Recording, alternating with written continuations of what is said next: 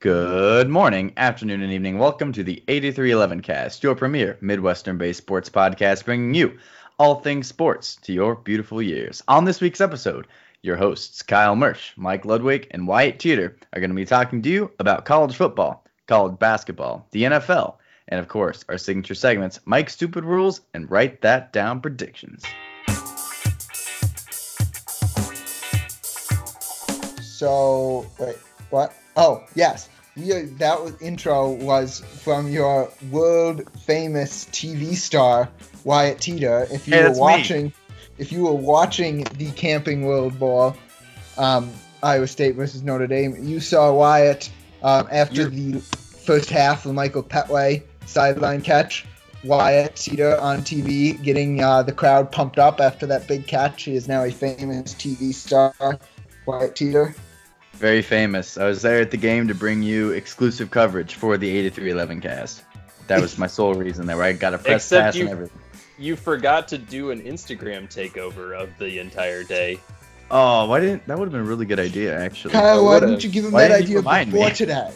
Yeah. Because generally my best ideas come after the fact. Yeah. That would have been awesome. Oh, man. I completely forgot about that. Because that's what I did when I went to the Big 12 tournament last year for basketball. Yeah. That would have been very, very smart of you to do that. I would have been all in. Yeah. Do you know who wasn't all in during that game? Our football team. Yeah. The Iowa State Cyclones. Yeah. As far as the game goes, that wasn't a good game to be a Cyclone fan. I mean, it started out as the defense plays great, forces Notre Dame. What was that? A 3-and-out on the first possession, right?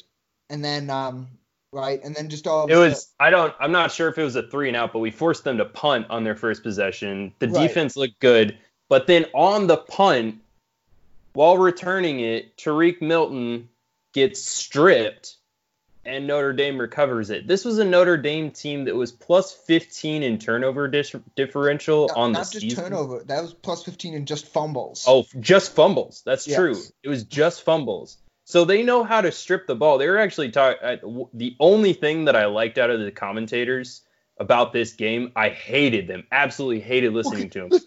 They kept at least 4 or 5 times. They mentioned the fact that Notre Dame hadn't won 10 games in 2 consecutive seasons since the 80s, like they were deprived. Do you know how much I would like to win 10 games once?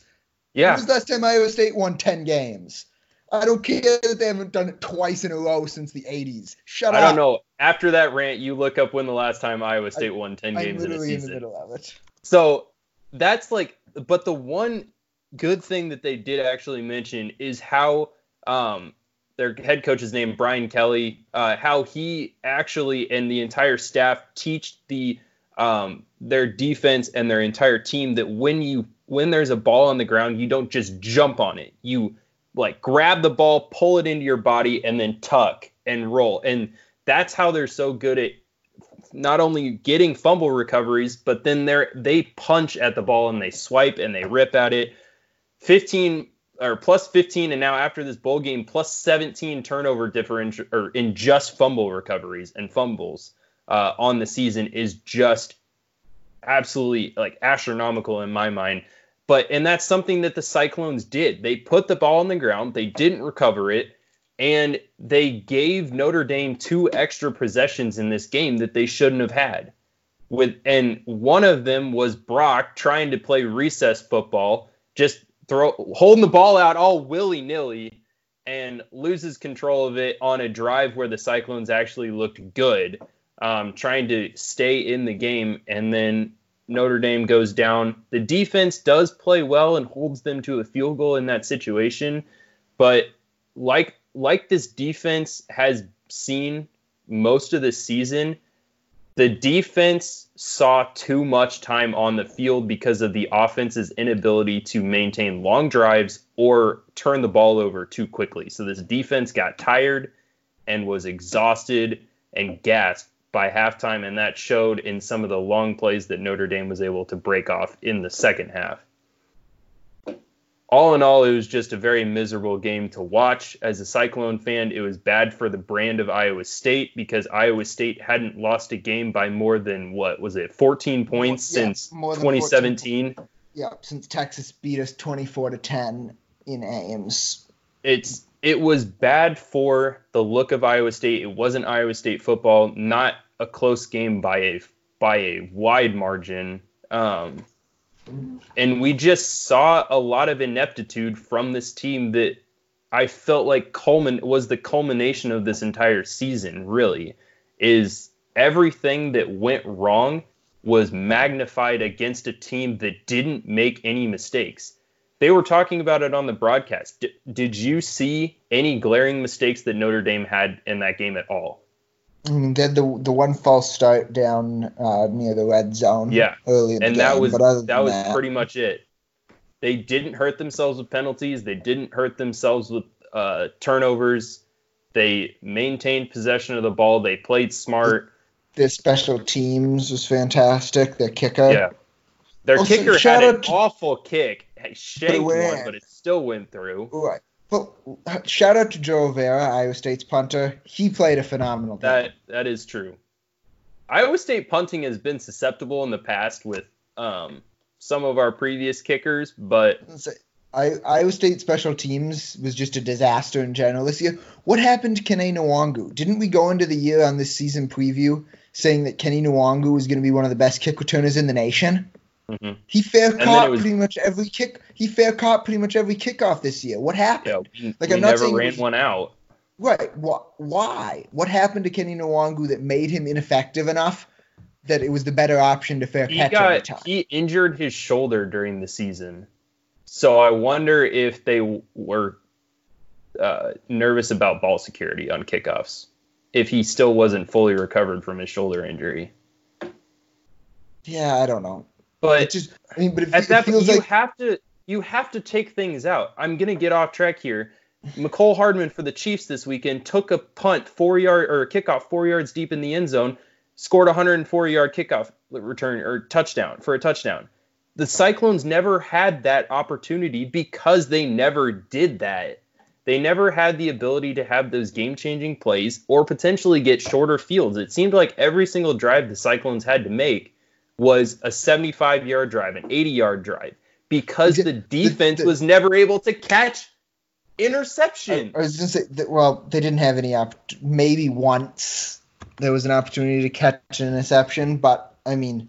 There was once. I was going to say... It went through Marcel Spears' hands, and then Johnson coming behind could have had it too, but... Yeah, that was really the only chance. But anyway, yes, the Cyclones lost the field position battle by an incredible margin, and that's what did him in that game, right? The average field position, right? I mean, so the Cyclones, I think, started once at their own 33, and then late in the game they started around midfield once, if I remember correctly. But other than that, everything was inside the 25. Yeah. For the right, you eventually. And Notre Dame's punter was great too. He was pinning us inside the 10. Yeah, I mean, we lost the field position game. We lost the details. I'm still a little confused about that 4th and 1. Iowa State chose to go for it, which I think was the correct decision. Right? If you're playing to win that game, you've got to go for it there. But why are you lined up in the shotgun on 4th and 6 inches? You can't be lined up right. Worst case, you got to be in the pistol. If Brock Purdy is incapable of lining up under center, at least put him in the pistol so that the running back can get ahead of steam before he's getting the ball from the quarterback, as opposed to be standing still when he picks up that football. I do not get being in the shotgun at 4th and 6 inches. If you just put Purdy under center, he can sneak it. That also irritated me. And it was 4th and inches on our side, on Iowa State's side of the 50 too. Yeah, but so we still got to you still got to go for it. You got to go for it, but if you're going to go for it, go with a different package. At least pistol, not shotgun. Yeah. Or do some I formation instead, but I don't know. Pistol, by the way, for those of you who don't know, is that instead of the quarterback and the running back in the shotgun being lined up next to each other, it's sort of more like an I formation, except the quarterback is like halfway in the shotgun, so he's only like a yard or two behind the center, and then the running back is behind the quarterback at the same depth he would be at if they were both in the shotgun. That's the pistol, by the way. If you watch a lot of NFL football and your NFL team has a fullback, which is somewhat uncommon this day and age, it's where the fullback would line up. Yeah. So get rid of the fullback, put the quarterback where the fullback is. That's the pistol. The Baltimore Ravens run it a lot. If you watch the Chiefs, the Chiefs run it occasionally, and the San Francisco 49ers run it a lot with Kyle Juszczyk. Well, no, not with a fullback. I'm talking about the pistol. Oh, just the pistol. Yeah. Oh, the Ravens run the pistol. Yeah, they do.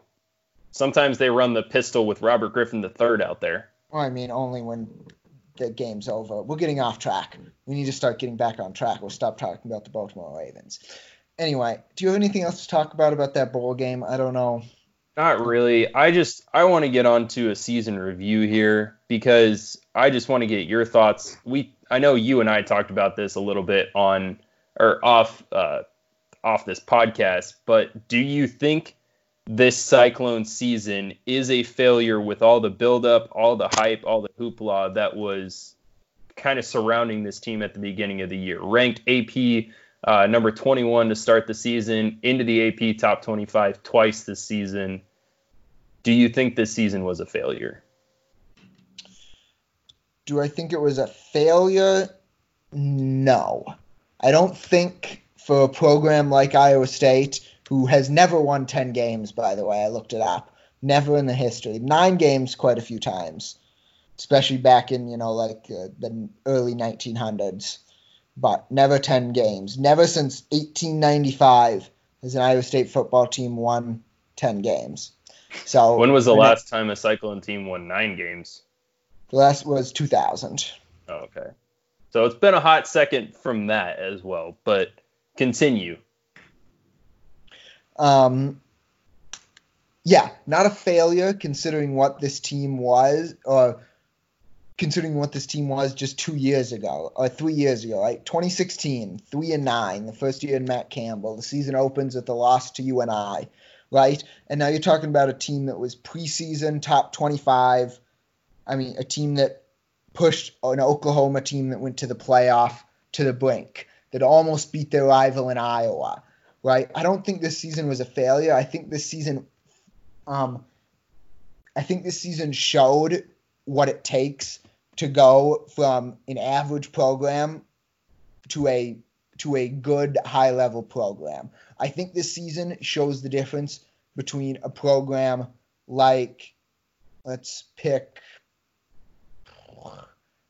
Minnesota. We're going to pick Minnesota for lack of a better program, where they're consistently average, right? They'll win 6 games. They'll win 7 games. They'll go to bowl games, ho-hum, whatever. And a team like Iowa, right, where they're consistent. They've got a culture. They're consistently going to big bowl games, consistently competing for conference championships. I know we don't like Iowa, but that's a solid program. You have to admit that Iowa is a solid program. I think this season showed the difference between what it's like to be an average program and a solid program, and it's the details, right? It's the details that we didn't execute that made the difference between this being a 7. It was the best 7-win team in the nation. I'm willing to say that this Iowa State team is the most talented 7-win team in the nation. I'd say I'd roll with you on most talented. I don't know if I'd say that they're the best 7-win team. Right. That's why I corrected myself, because the results prove what they prove. But I think they're the most talented 7-win team in the nation. And now it's just getting those details, right? Making those details work consistently. That's what's going to bring this program from just okay to actually being a successful year after year program where you're in the top 25 consistently competing for conference titles. It's details. It's not running over your punt returner late in the game. It's not falling behind by 20 points on the road. It's not right like you did against Baylor and Oklahoma, right? It's not false. It's not those crucial false start penalties that kill drives that seem to happen all season long. Mm-hmm. Yeah, it's those things. I mean, this team has come a long way, and I wouldn't call it a failure because they were just details away. It's not like they had a disappointing 7-win season where it was obvious they didn't belong on the field with some teams, right? they belonged on the field with everybody they played, except maybe you could make an argument against Notre Dame. But they belonged on the field against everybody they played, which is a success, right? This season maybe didn't live up to expectations, but it's certainly not a failure because you saw the potential of this team. And that's what makes it frustrating, and that's what makes it seem like you want to call it a failure, because you could see what this season could have been. It just never materialized because those details just didn't happen. Right? So like you just said, I think this season is not a failure. I think it is one gigantic frustration. Mm-hmm. We saw what this team could be. Give me 4 plays, right? Give me 4 plays, and this team is in the college football playoff, right? That's how close this team was. Baylor misses that field goal. We make that 2-point conversion against Oklahoma. Brock Purdy doesn't throw the late interception against Oklahoma State, and we don't run over the punt returner against Iowa. And this team might be in the college football playoff. That's how close this team is. Although with the way that LSU steamrolled Oklahoma, did we want to be in the college football playoff? But I'm just saying, right? That's why this season was frustrated, because you were that close. Or at least a New Year's Six Bowl, right, which would have been a huge stepping stone for this program. When it all boils down at the end, Iowa State, when you look at Matt Campbell's overall record at Iowa State, he's a 500 coach. So it's not like Matt Campbell has had really the success, I guess, that Matt Rule has had when you compare Baylor right away, how they all of a sudden just leapfrogged from a 1-win team to bowl eligible 6-6, 7-6 team, and then getting to a 10+ win season this year. Like, Matt Campbell hasn't had that success, but he's also working with a school in the middle of Iowa. He's recruiting talent. There's a lot of talent coming in for next year. They're getting players like a receiver who is highly recruited by Georgia, chose Iowa State over it. The brand is out there. The name is out there. The team is out there. People are taking notice. I think at some point this is all going to come together, and this team will get to where I think they want to be and where Matt Campbell wants to be before he ever leaves, is to that Big 12 championship game at least. I think that's what they want to prove. I just hope that they can figure out how to put all these details together. They're getting the players. They don't need 4-star, 5-star recruits. They're getting the players to be able to compete and beat the teams like Texas and be competitive with Oklahoma. It is what it is, though. It's just those details that lost us those games. Yeah. And all those details were magnified against Notre Dame. Mm-hmm. For sure. But just a couple more Cyclone football notes. I know Wyatt is telling us we have to move on. Personally, I remember last year there was a ton of talk that Matt Campbell's going to leave. I don't think that materializes this year. I think there are a lot of other coaches that are going to generate that NFL and higher football buzz. Namely Matt Rule and Lincoln Riley. Right. So I don't think Matt Campbell's going away. And then after the bowl game, Charlie Kohler tweeted that he is not leaving. You remember last week I told you that they had looked at NFL feedback for him. He announced on Twitter after the bowl game that he is for sure coming back for next season. So Brock Purdy and Charlie Kohler will continue passing or throwing, playing, doing stuff next year. It'll be good. Anyway, moving on after that eloquent end to Cyclone football, to Cyclone men's basketball, and we're just going to move right on through Cyclone men's basketball because they didn't play a game. So we're in the exact same spot as we were last week. So that's the end of Cyclone men's basketball. Well, they still have one more non-conference game this week before they start conference play at TCU. Yes, what is it, Florida A&M or Florida International? Florida A&M, I think. Minnesota played one of them, and Iowa State played the other, and I lost track of which one was which. So I think it's A&M, yeah. Anyway, moving on to the other super exciting thing that happened this weekend. Week 17 in the NFL.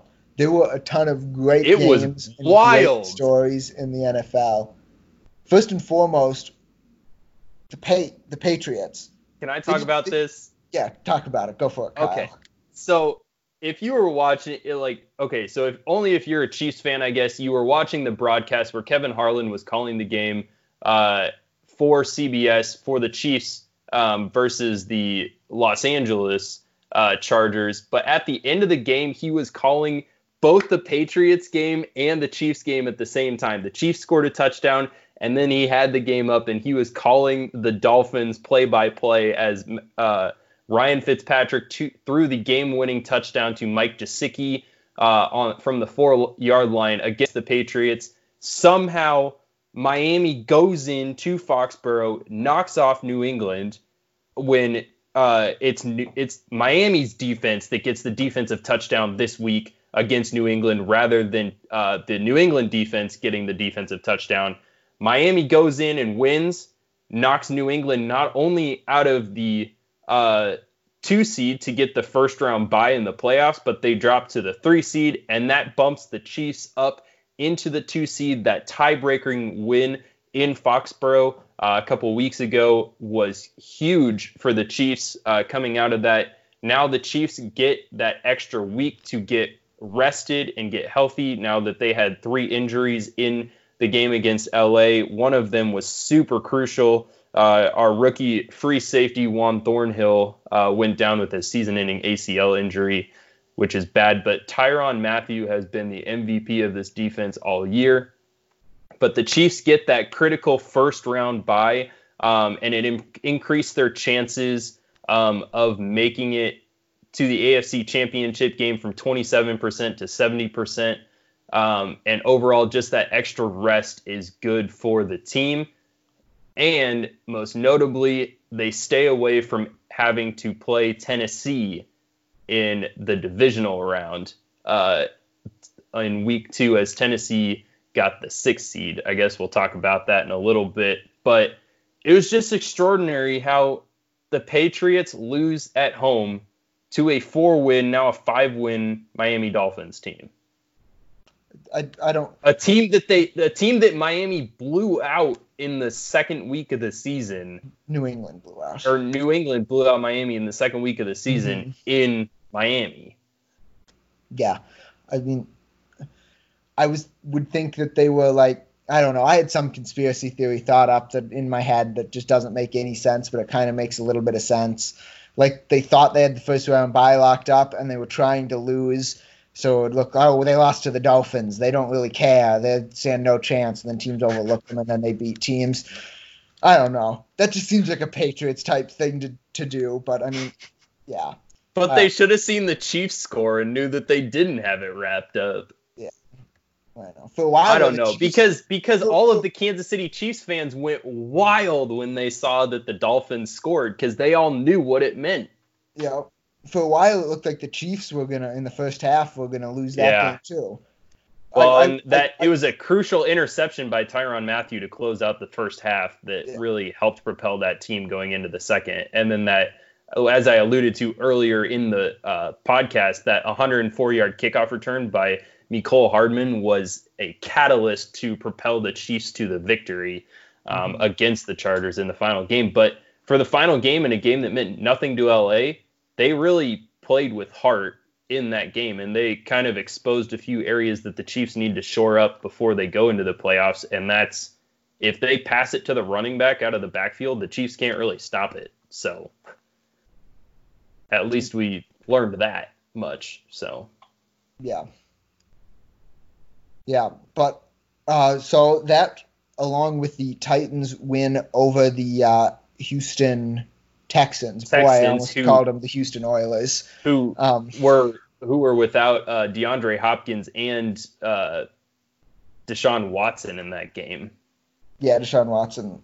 Yeah, not good. Anyway, the Titans beat them to lock up the 6th seed. That finished up the AFC playoff picture. You have Baltimore, the 1 seed, who is locked in there. The Chiefs slid up to the 2 with the Patriots falling down to the 3. The Texans are the 4, the Bills are the 5, and the 6th seed will be the Tennessee Titans.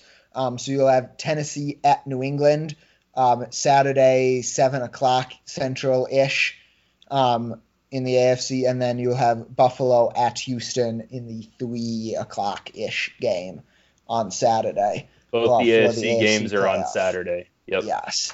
The 3 biggest games in the NFC.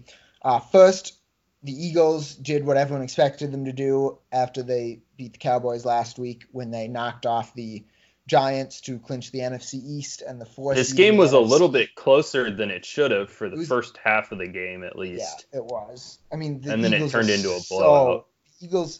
The Eagles on offense only have like four of their opening day offensive starters started that game on Sunday. They're just so injured. If anyone needed a first round bye, it was Philadelphia, but they were in no chance to get that. It's amazing that they won 9 games with how injured they were and are. And then there were two other games in the NFC. One of them was an incredible game, and one of them was a surprising game to finish up the playoff picture. One was in the noon slate. The Packers, with everything to play for, again, like the Patriots, with a first-round bye on the line, everything to play for, came within a game-winning field goal away from losing to the Detroit Lions in Detroit, a bad Detroit team that had nothing to play for, almost went out there and beat the Green Bay Packers. I mean, it was a great comeback by the Packers in the second half to even put them in a position where they could win with a game-winning field goal, and then they got it done. So the Packers got into the 2 seed there in the NFC. That's where they'll stay. But I don't know. I'm still not that scared of the Packers. I said it before. I will say it again. I'm still not that scared of the Packers. I'm not scared of them either.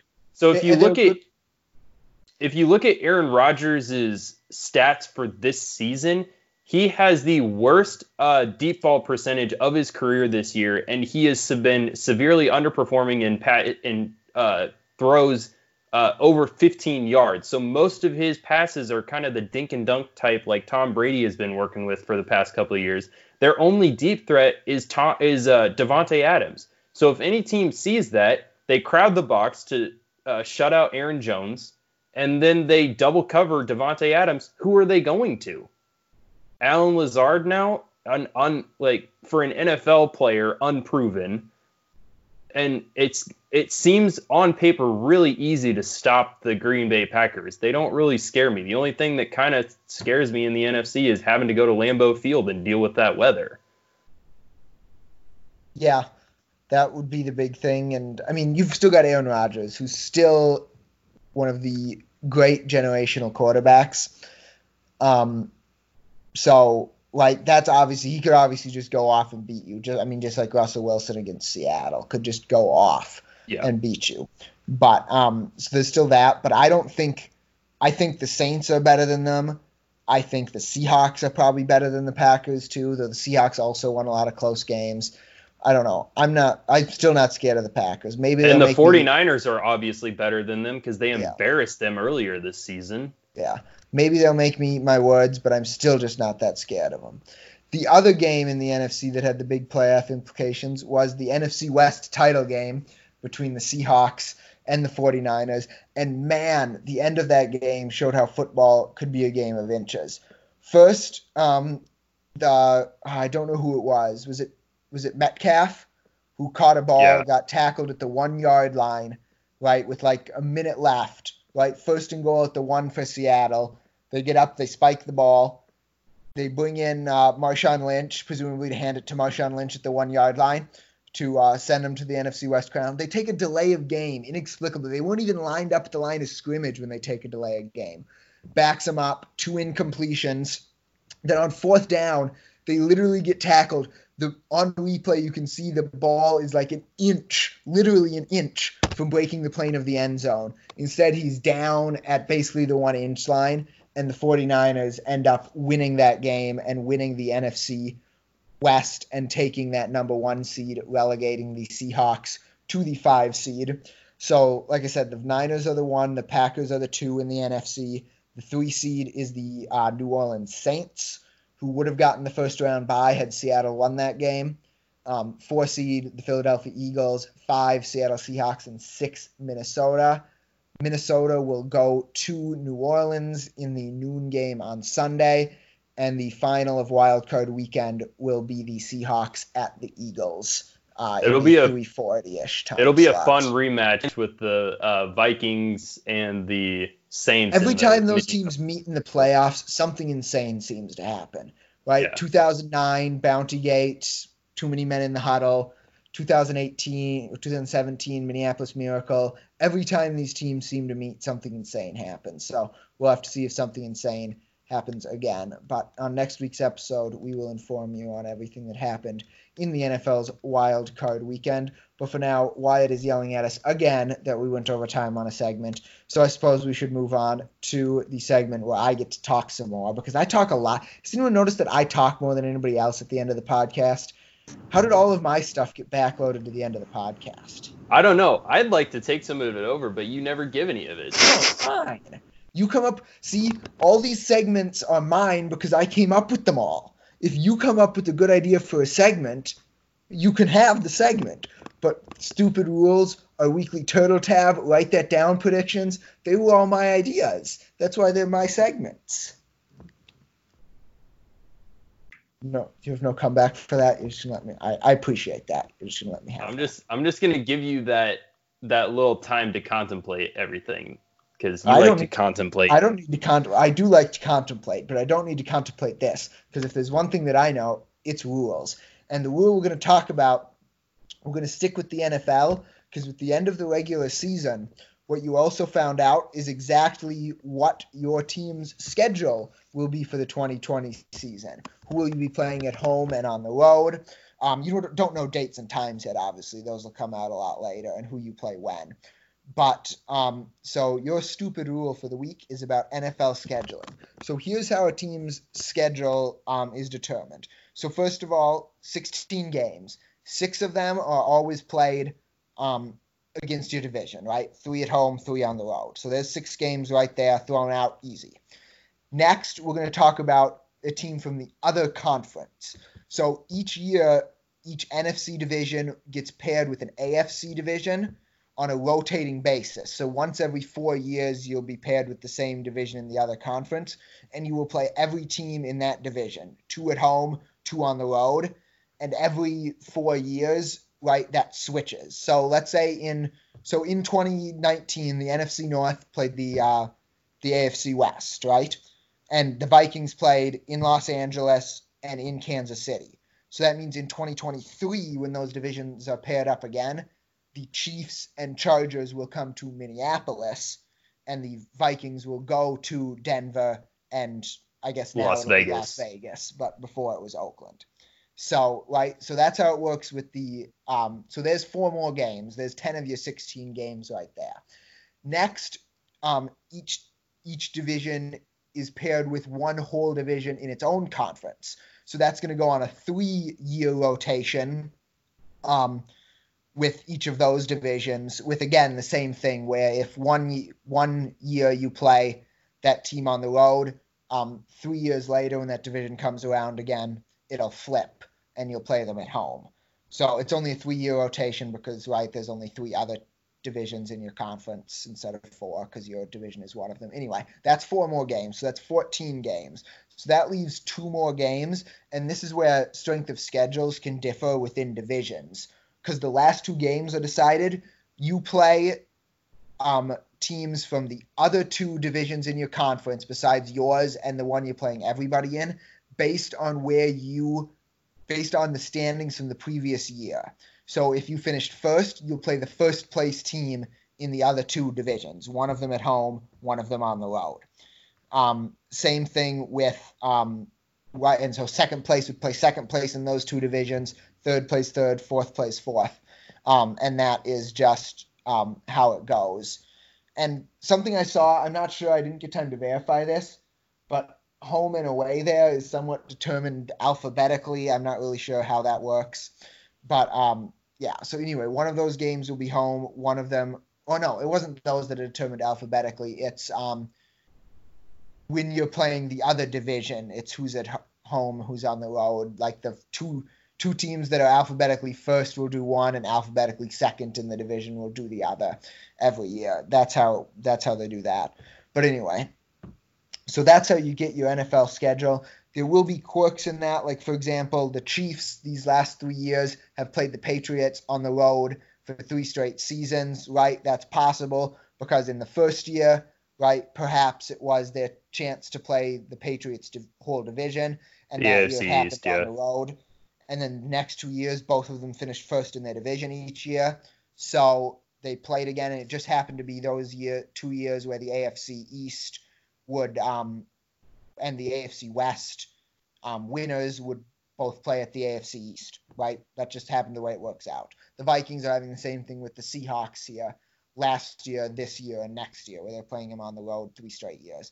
There are quirks, but in the end, it creates a fairly balanced schedule. And this, I think, is one of the reasons why you see so much turnover in playoff teams, 4 or more teams every year new in the playoffs out of the 12-team field. It's because of, right, finishing second place gives you a huge schedule advantage, or even third place, like some teams that made the playoffs this year did, gives you a huge scheduling advantage because you play a little bit of a softer schedule, right, with those 2 other games. So it's definitely a bigger advantage to finish lower in your division as far as schedule the next year goes. So that is how the NFL schedule is determined.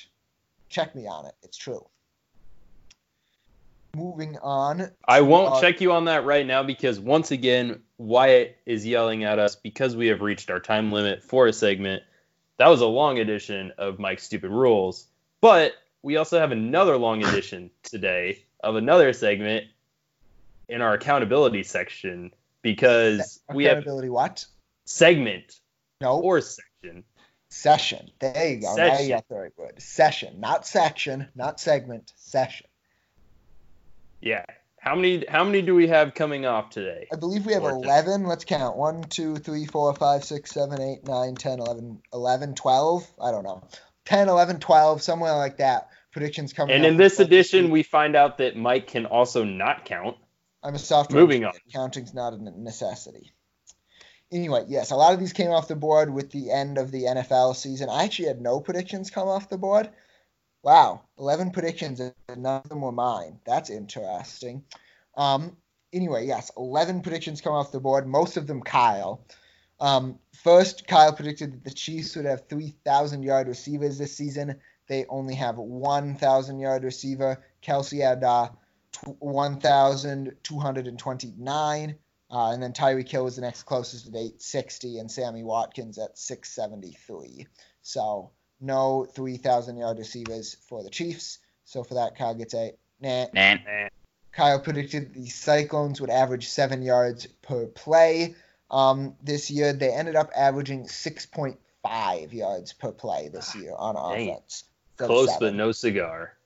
Yeah, that sounds close, but really that's But it's not, really not. That's really not all that close, right? If you think about how many plays they ran, think about how many more yards that is on the year.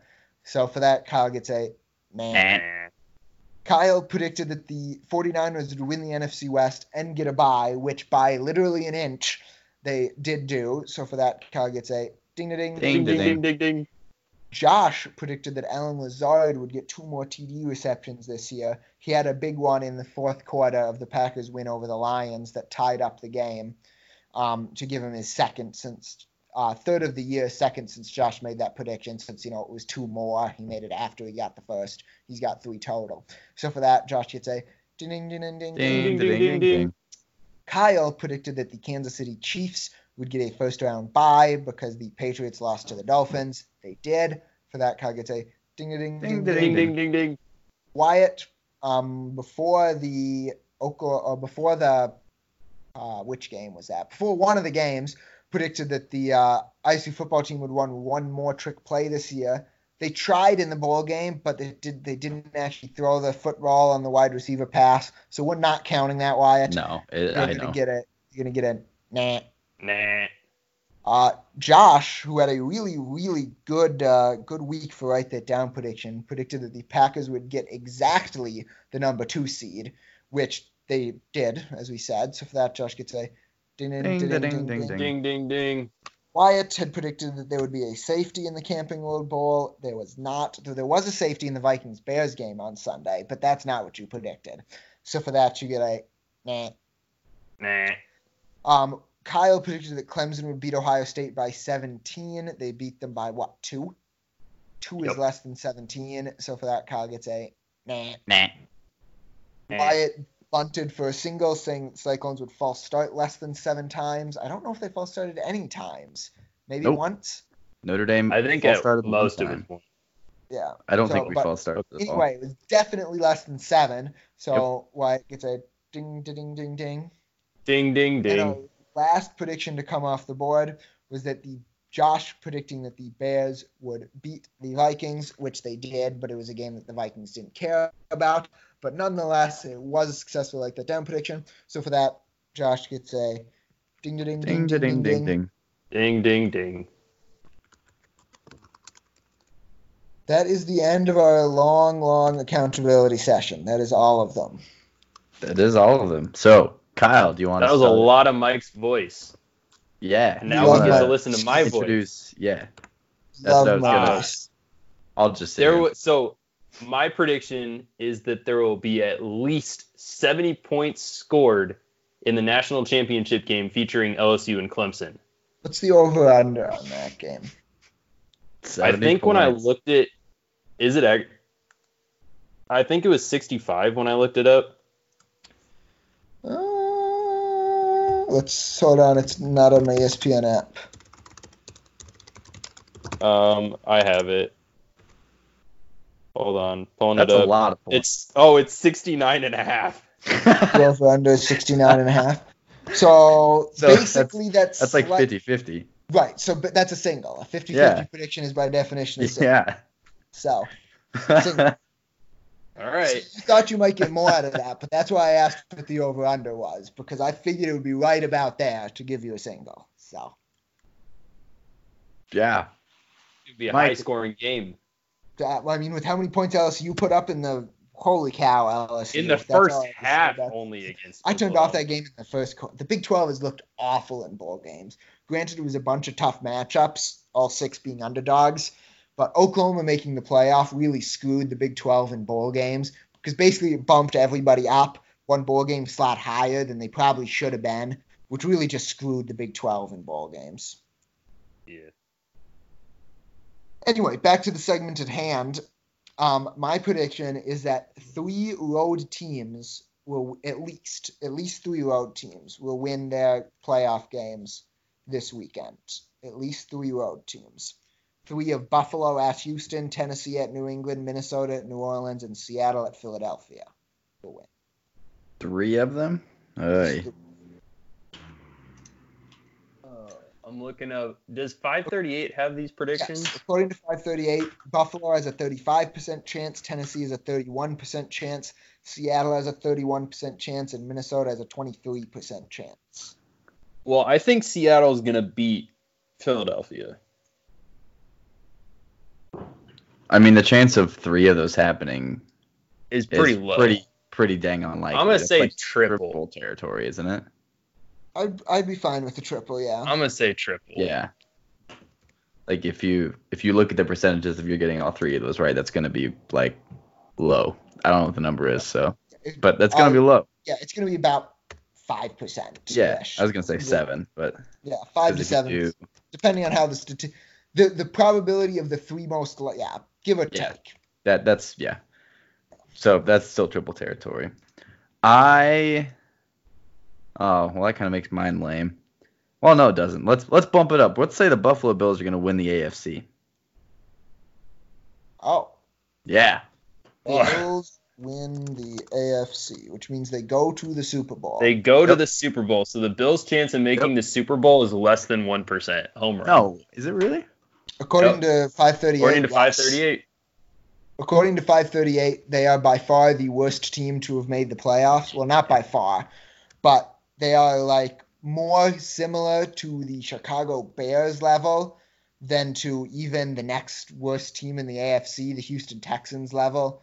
Heck, because they have to, if they win their first game, the Denver Broncos than the Houston Texans. So if they win their first game, they have to go to Baltimore. Yep. Okay, that's if New England wins. Otherwise, then they have to go to Kansas City. That's like grand slam, but home run. So same thing. Yeah, that was the point. Home run for Wyatt. I was going to make a safety prediction because I wanted something stupid because that's all I'm doing this season is write that down. But there will be 5 safeties this weekend 5 in the safeties. wild card games. There will be 2 1-point safeties this week. You still have a 1-point safety prediction on the board. I do, and it's still possible. It is still possible. Do we have anything from Josh to put up on the board this week? Don't. He did not answer my message. Did he read my message? Nope, he didn't even read my message. Oh, so well, he must be busy tonight. Well, he missed That's a darn shame. He had a good week. He could have kept his role going. Yeah. But He could have got that double slot, so then we'd have another single, double, triple home run type of prediction segment, but he didn't. Yeah. So he has like only one more prediction on the board right now. Everything else of his is off the board. Really? So, yeah. If I look at my handy dandy spreadsheet. Your handy dandy spreadsheet. Well, since we added a couple things to that spreadsheet, that means we have concluded the write that down prediction. They haven't actually been added to that spreadsheet yet. I do that. Yeah, I'll do that next Sunday. Let's just roll with the. But they haven't been added to the spreadsheet. I do that next week. Since we wrote down. Well, your technicality screwed up the end of this podcast. Yeah. Yeah, we're at the end of the podcast. And Kyle spoiled the ending for you. Disappointment. Disappointment. On that, what's a synonym for a bombshell? Aren't you this like? And on that cannonball. On that cannonball. This is the end of the episode 62. Thanks so much for listening this far, and we hope to see you again next week. Shock is a synonym for bombshell. A shock? Oh, on that shock. That doesn't work though. Revelation, jolt. On that shockwave, maybe? A surprise. shockwave is better than a shock. Not complete surprise. Bump, punch, reversal, setback, shock, blow. On that flash, blow. Collision, concussion, impact. Jar, jerk, jog, jump, kick, lurch, percussion. Percussion? Percussion, apparently. And on that percussion, signing off the 8311 cast, we have your hosts, Kyle Mersch, Mike Ludwig, and Wyatt Tudor. We'll talk to you again next week. Thanks again for listening. Go Cyclones. Go Cyclones.